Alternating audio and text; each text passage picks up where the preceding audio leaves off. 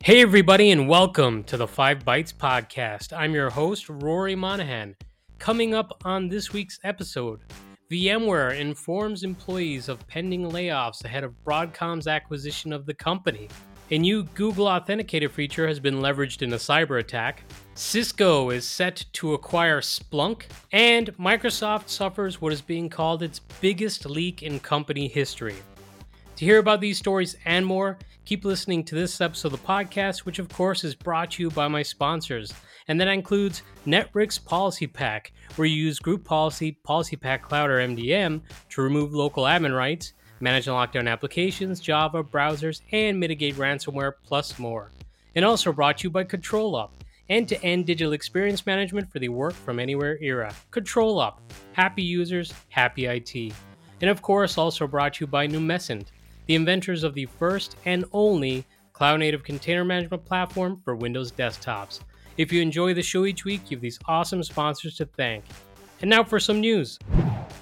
Cisco have announced they intend to acquire Splunk for $157 per share in cash, representing approximately $28 billion, according to a press release by prnnewswire.com. And that's $28 billion in equity value.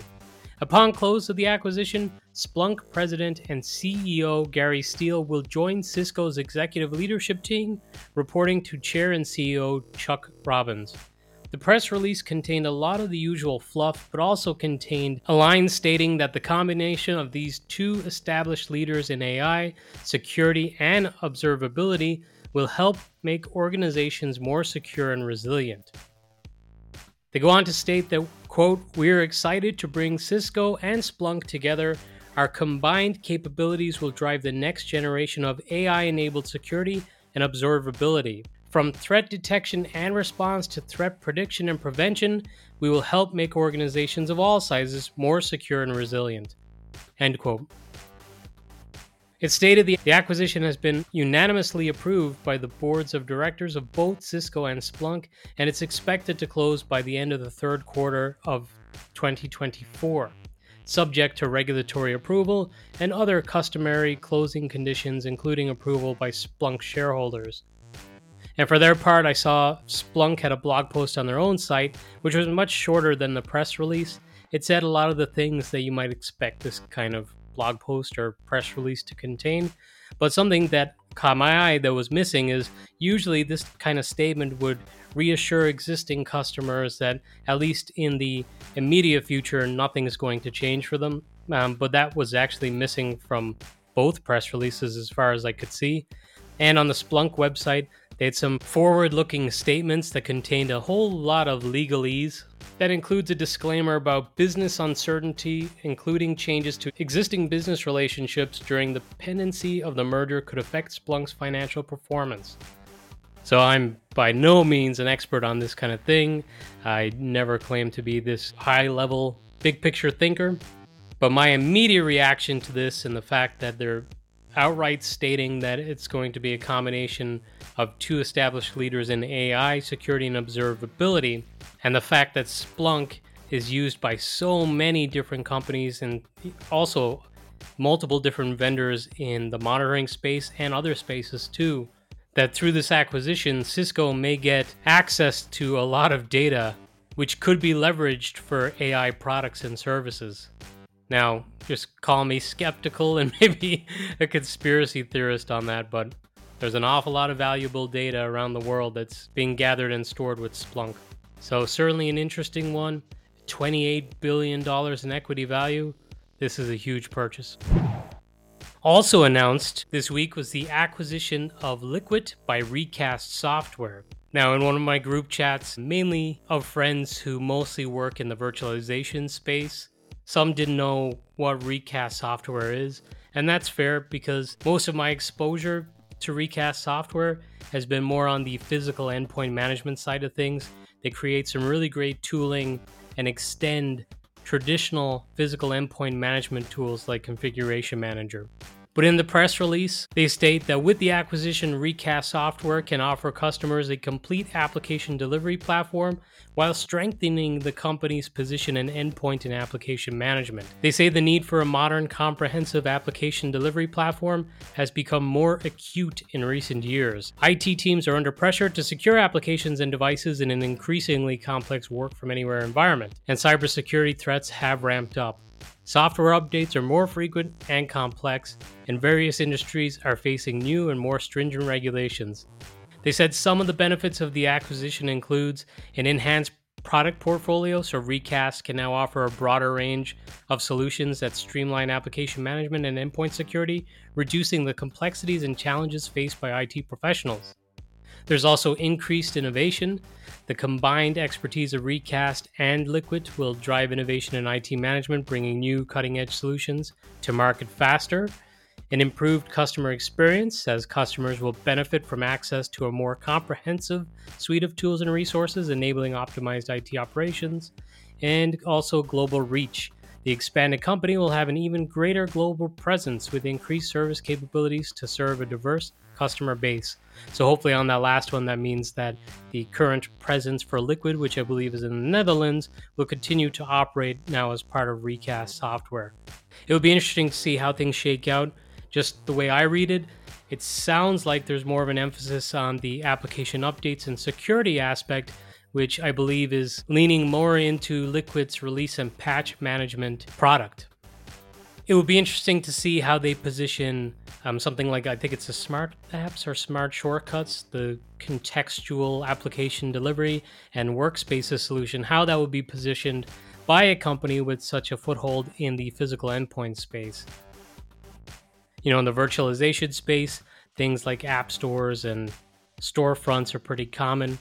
And it's becoming more common through company portals and different portals for Configuration Manager in the past, but just at least in my experience, on physical endpoints, users tend to prefer the application shortcuts being delivered rather than launching through the workspace. So it'll be interesting to see how they combine the products and what they use of Recast Software and emphasize and promote when the products are combined. Congratulations to Liquid, and also congratulations to Recast Software. TechZine, The Register, and several other outlets have been reporting that some VMware employees have been informed of impending layoffs, with the proposed Broadcom acquisition expected to complete by mid-October. In the meantime, VMware management says it is unable to provide clarity on the positions that will disappear. Broadcom will finish this task and will not inform the current management as it stands now in VMware. I've personally seen VMware employees showing up on my LinkedIn timeline who have changed their avatars to include that green open to work frame with posts about upcoming redundancies. There are rumors and speculation on the layoff.com and social media channels suggesting that the total number of employees to be let go could be significant, but obviously that is purely speculation at this point. And as always, when this type of acquisition is looming, I wish all at VMware and also at Broadcom the very best. It sucks to be living under this kind of uncertainty. Acquisitions like this are kind of just part of the business. Hopefully those affected get well compensated and can find new jobs quickly.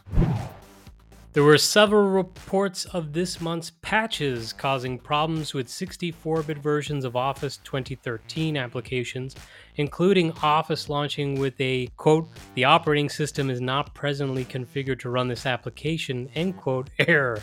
Some have suggested a repair can resolve the issue, and others point out that uninstalling the 64-bit version and instead installing a 32-bit version can solve the issue too.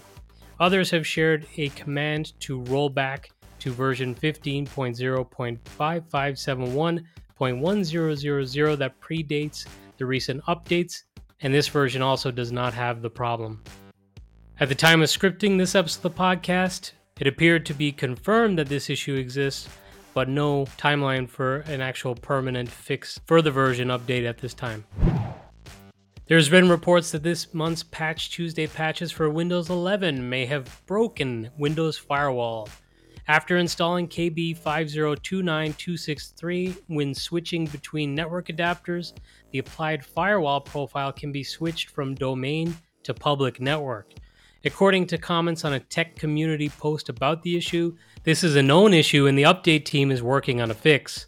Until the release of the fix, the workaround is to use only one network connection at a time. Oh boy. In a surprising turn of events, Gartner published the very first DaaS, which is Desktop as a Service, Magic Quadrant, and Microsoft is far and away the leader in the Magic Quadrant. Positioned high and to the right, with VMware and Citrix both grouped close together in the top right quadrant but straddling the middle axis. Amazon Web Services, or AWS, are in the top left quadrant as a challenger rather than a leader. Interestingly, Frame and Dizzion are in the niche players quadrant, and the overall quadrant states it's as of August 2023, but I would think they should be assessed together now rather than separately since Dizzion and Frame are one, which I assume would make Dizzion and Frame, at the very least, a challenger. Gartner's Magic Quadrants are supposed to be assessed on ability to execute and completeness of vision. Given Microsoft's size and captive audience, which I've mentioned on numerous episodes of the podcast, you could definitely see how they could be deemed stronger for ability to execute. However, their size could also be a disadvantage for them to execute fast improvements to their offering to close feature gaps with the likes of VMware and Citrix, who have built-in native features that Azure Virtual Desktop and Windows 365 currently lacks, yet both Citrix and VMware lag behind in the quadrant. Completeness of vision, personally, I found the initial positioning of Windows 365 against AVD to be jarring and confusing, though I saw Tom Hickling do a great session at AVD TechFest in Edinburgh last week that seemed to align AVD and Windows 365 better than I had seen it done in the past. Again, now just personally, for ability to execute and probably completeness of vision and the fact that they're proven entities, I would think Citrix and VMware should probably be ahead of Microsoft in this quadrant, or at least closer. But, maybe the acquisition of Citrix and the pending acquisition of Broadcom has affected the perceived ability to execute and the completeness of the vision. I don't know. And to be fair to Gartner, they always point out that just because a vendor is shown as a leader in a quadrant, it does not indicate that their product is necessarily the best and the right one for you. So, take it for what it's worth. CRN.com has reported that Cisco has issued end-of-life and end-of-sale dates for its HyperFlex Hyperconverged portfolio, whilst making moves to lean in on a partnership with Nutanix aimed at hybrid multi-cloud computing. Cisco cited evolving customer needs and market dynamics for the move. Cisco and Nutanix in August revealed that the two companies would be collaborating to offer an integrated hyperconverged infrastructure product line using Cisco's SaaS-managed compute and networking infrastructure. That's Cisco Unified Computing System, or UCS, with Cisco Intersight, and the Nutanix Cloud Platform together, which includes Nutanix Cloud Infrastructure, Nutanix Cloud Manager, Nutanix Unified Storage, and Nutanix Desktop Services. The solution will be sold by Cisco and its partner community, according to Cisco. And Cisco expects the joint offering to be available this autumn. Having previously worked at Cisco customers, which a lot of enterprises are, at least for networking appliances, I find this move a little surprising. I'm using the term captive audience a little too much in this episode already, but Cisco seemed to be doing a pretty good job of turning existing network-based customers into HyperFlex customers. But I guess with VMware and Nutanix being market leaders, Cisco may say this is an opportunity to trim the fat, if you will, and to align with a genuine VMware competitor rather than trying to play catch-up on their own. That whole adage of, if you want to move fast, go alone, but if you want to go far, go together. Microsoft has suffered what is being called its biggest leak in company history. As part of the ongoing acquisition attempt of Activision Blizzard on the gaming side of things, Microsoft has been sharing information and documents with the U.S. Federal Trade Commission. As you may recall, the acquisition is currently on hold due to an appeal against the deal's previous approval by the U.S. regulators. Well, on Tuesday, there was many reports that Microsoft uploaded over 100 documents to a website hosted by the U.S. District Court for the Northern District of California, with information partially redacted, but many pretty sensitive details unredacted, including plans to launch a new next-gen console in 2028 as a hybrid game platform that will fully utilize the cloud. And the document stating, quote, "We will enable new levels of performance beyond the capabilities of the client hardware alone," end quote. There's also communications showing Microsoft has been trying to get tighter collaboration with Nintendo, and even statements from Phil Spencer being in support of merging or acquiring with Valve or Nintendo if the opportunity arises. For his part, Phil Spencer has quickly moved to dismiss at least some of the information that was erroneously shared by suggesting that the information is dated. So not that it's not actual information from Microsoft, because obviously it is, but just that the information in some of the documents is out of date. He said, quote, "It is hard to see our team's work shared in this way because so much has changed and there's so much to be excited about right now and in the future. We will share the real plans when we are ready," end quote.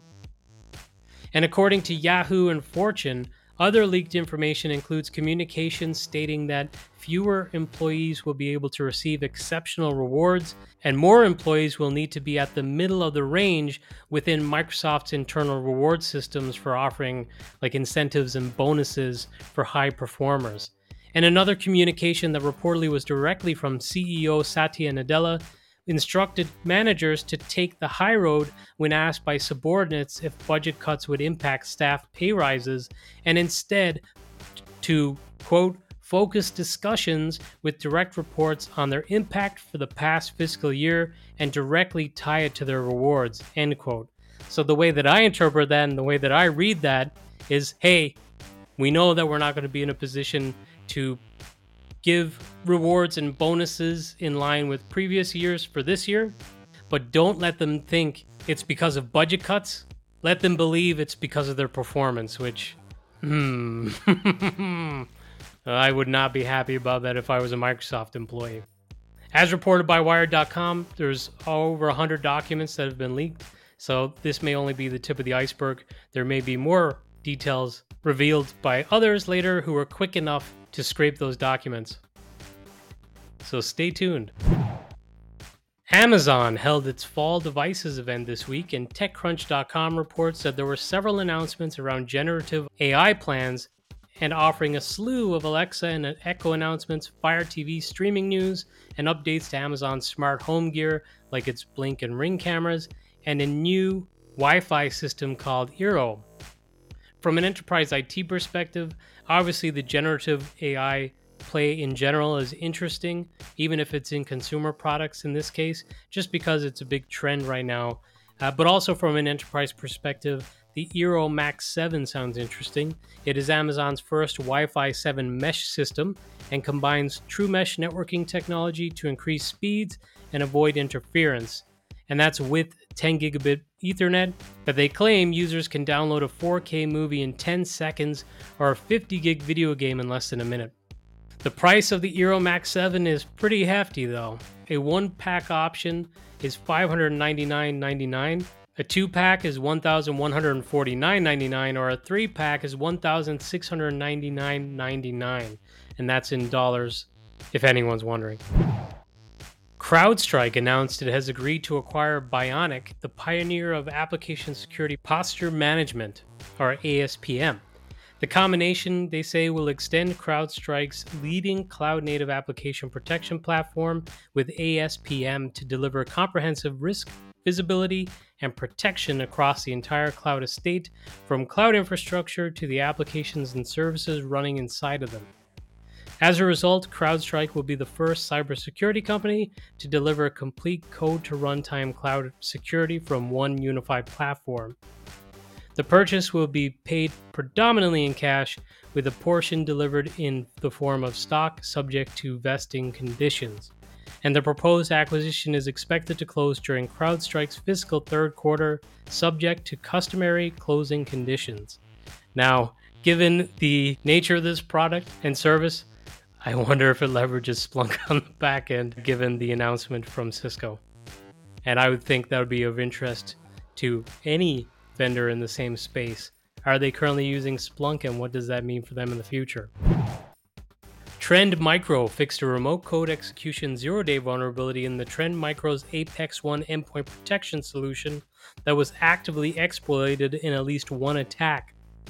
It's listed as CVE-2023-41179 for the vulnerability, and it has received a severity rating of 9.1 out of 10, categorizing it as critical. The flaw exists in a third-party uninstaller module supplied with the security software. A mitigating factor is that to exploit this vulnerability, the attacker must have previously stolen the product's management console credentials and used them to log in. But obviously, don't take that risk. Don't think, oh, well, no one stole our credentials, I'm sure. There's a lot of stolen credentials out there, so patch now. Microsoft has announced that the Exchange Web Services, or EWS API for Exchange Online and Office 365 will be retired on October 1st, 2026, which is when they will start blocking EWS requests from non-Microsoft apps to Exchange Online. EWS's retirement applies only to Microsoft 365 and Exchange Online across all environments.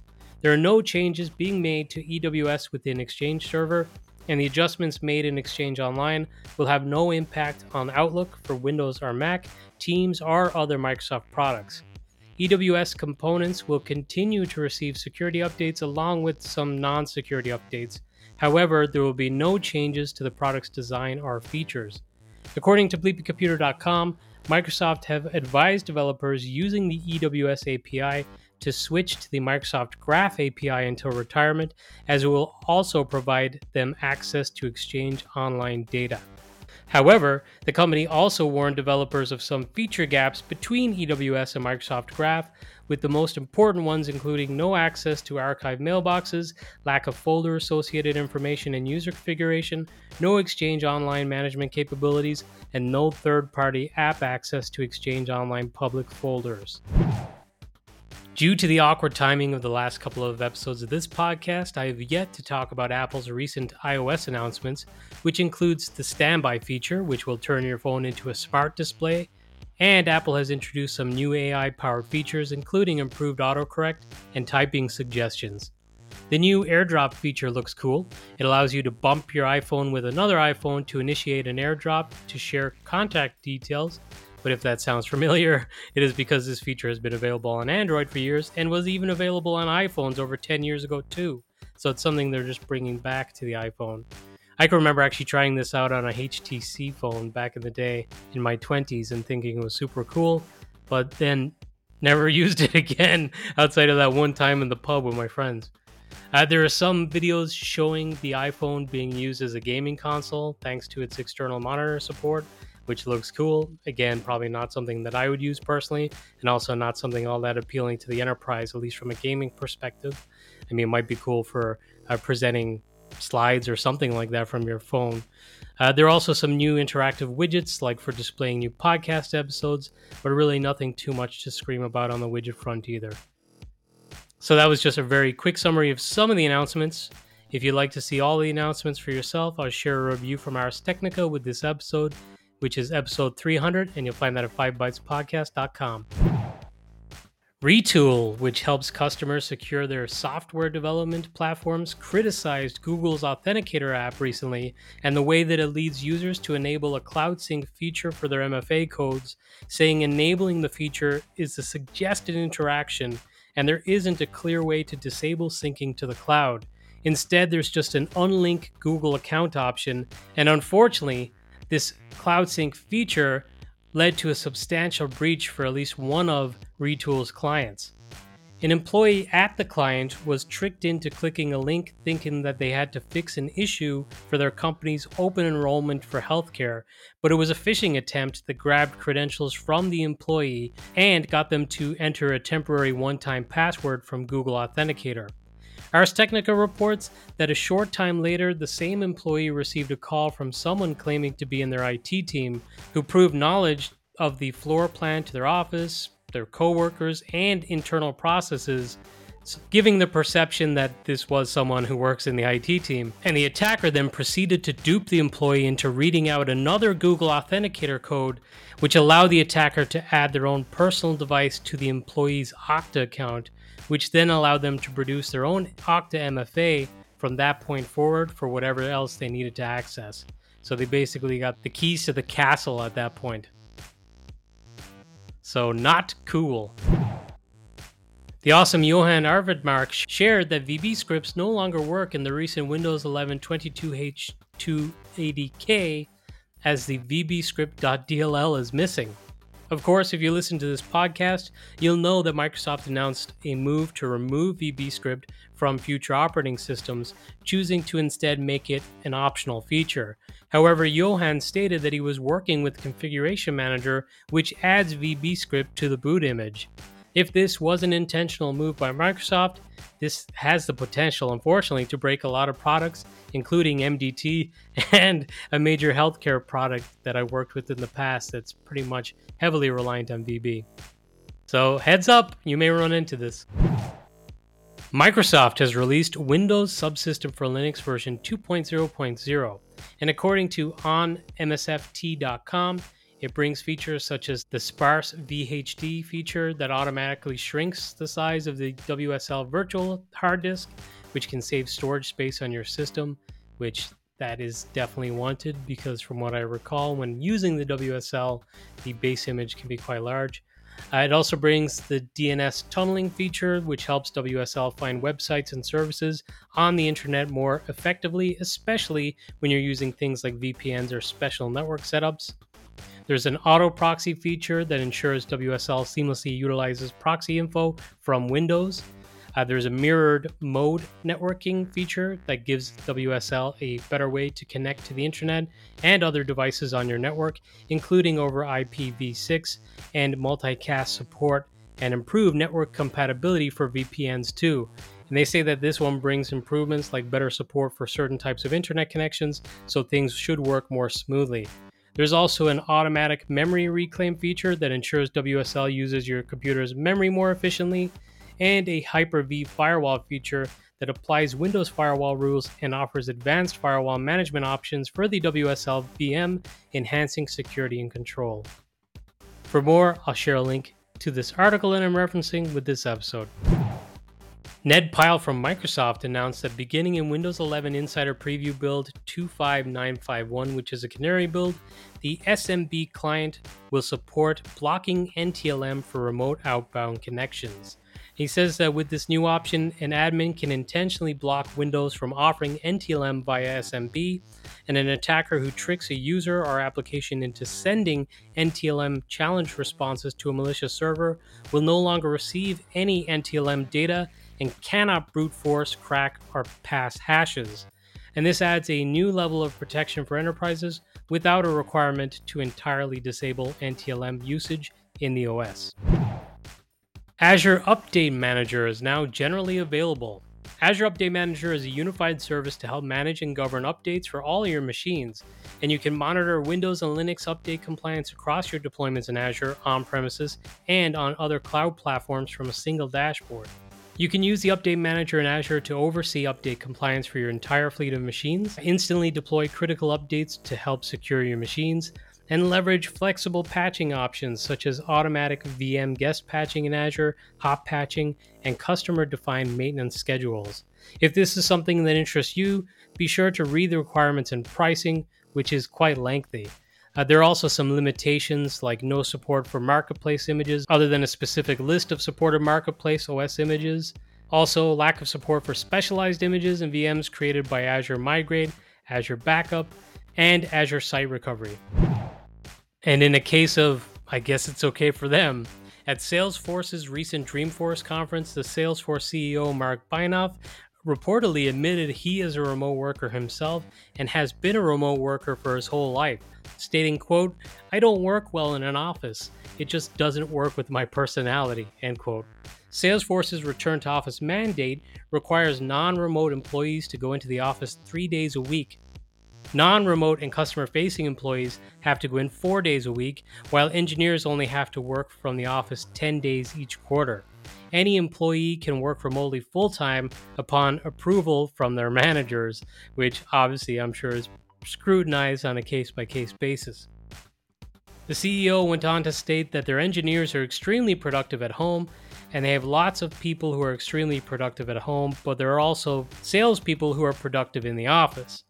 And for their new employees who are coming in, they know empirically that they do better if they're in the office, meeting people, being onboarded, and being trained. If they are at home and not going through that process, they don't think they're as successful. Now, 75% of what I read in this article, I was like, oh, rolling my eyes, and that's so ridiculous. But that last point for onboarding new employees, I think that is kind of true. Although, I think there's a factor in there to consider. If every other employee is remote, I think the onboarding is more straightforward. But if they're in an organization where there's teams who are in the office and then some people who are remote, I think that's when onboarding becomes tricky. So my advice to the CEO of Salesforce is, well, maybe try the onboarding again when having everyone else remote too.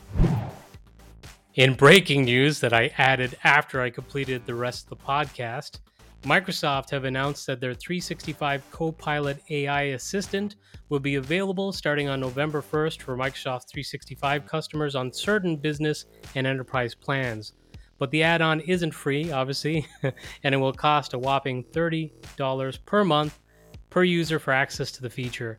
And of course, I've covered at length what's in this AI, like the ability to prompt it to write something for you, the ability for it to create PowerPoint slides and help you with design choices and so forth. So it is definitely going to be a very interesting feature and set of capabilities, but it's $30 a month, so keep that in mind.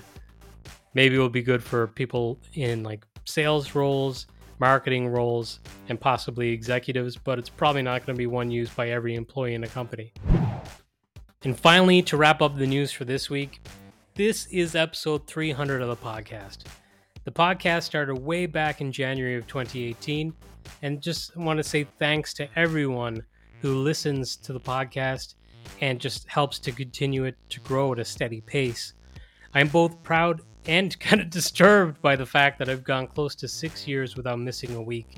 And to do that, I've recorded the podcast in many different cities and countries while traveling for work or even on family holidays. I bring a travel microphone with me when off of work. I've recorded podcast episodes while sick, which is evident to those who listen regularly because my voice sounds off on several of the episodes. And I even recorded recently and published episodes after having surgery while struggling with the post-surgery infection. So no one could claim I'm not committed to this, even if it's at a fault to myself. And if I had a friend who was doing the same thing, I would probably have a word with them and tell them to take better care of themselves. But all that to say, recording and editing each episode every week takes hours. It essentially adds another work day for me each week. And there's no way that I'd be able or willing to do this without sponsors. So a big thank you to my podcast sponsors over the years, past sponsors like Goliath Solutions and Liquidware, and of course my current sponsors, ControlUp, Networks Policy Pack, and Numescent. And I'm not sure why 300 seems so big to me. I didn't really mark the 100th episode or 200th episode in a significant way, but on this occasion, I want to mark it by launching a giveaway. And I'm going to be giving away a Stream Deck Plus, which is a really cool looking Stream Deck. I don't have this particular Stream Deck. I have one of the older models, which I really love, but this one looks even cooler because it's got dials for controlling audio and stuff like that. And I'm not going to open this up widely. I'm not going to be promoting this competition much on social media. I'm not going to be allowing people multiple entries by like following the podcast on certain platforms or any of that stuff. You simply just put in your name, email address, and verify that you're over 18, and that's your entry. And I'll share a link to enter the competition with this episode, which you'll find at 5bytespodcast.com with episode 300, or you'll find it in the description field of the YouTube edition if you watch or listen to the podcast on YouTube. Or you can go to 5bytespodcast.com, and toward the bottom of the episode guide, you'll see a small little bit of text with a link to it. I wanted to make it discreet so people don't find it who don't really listen to the podcast and start entering the competition. I want to do my best to limit the bots. I just want to reward people who actually support and listen to the podcast. I'm going to run the competition until October 31st because there are those who listen to episodes kind of many at a time rather than every week. So I want to give people an opportunity to hear this and to enter. But just once again, thanks to the sponsors, and most of all, thank you to everyone who's been listening. And now, this episode's scripts, tricks, and tips. Going to keep it relatively light this week because, ironically, the 300th episode may actually be the longest episode of the podcast so far. But first up, my buddy Trenton Tai posted a reminder on Twitter that running workloads in Azure and having network traffic go across an S2S VPN to your domain controllers, which is site-to-site VPN, can very much slow your logons. True that, FNA here, Trenton. Latency to DCs can kill logins. And Trenton posted some links to some of his older blog posts that are still evergreen and great material for those to learn how to improve your logins. James Rankin had a really great blog post this week on migrating FSLogic's profile containers to Citrix UPM containers, and also some other new features that are listed for UPM version 2308. So James has been a pretty big proponent and advocate for Citrix UPM containers, and he's been pretty vocal about not liking some of the changes over the last couple of years to FSLogic's profile containers. He's definitely got a depth of knowledge on the subject. Finally, Guy Leach had a tip to use get-dat with -format O in order to get the local time zone offset. If you're using WMI, it's not as human readable and clear. Well, that's it for this episode of the podcast. Thank you all so much for listening.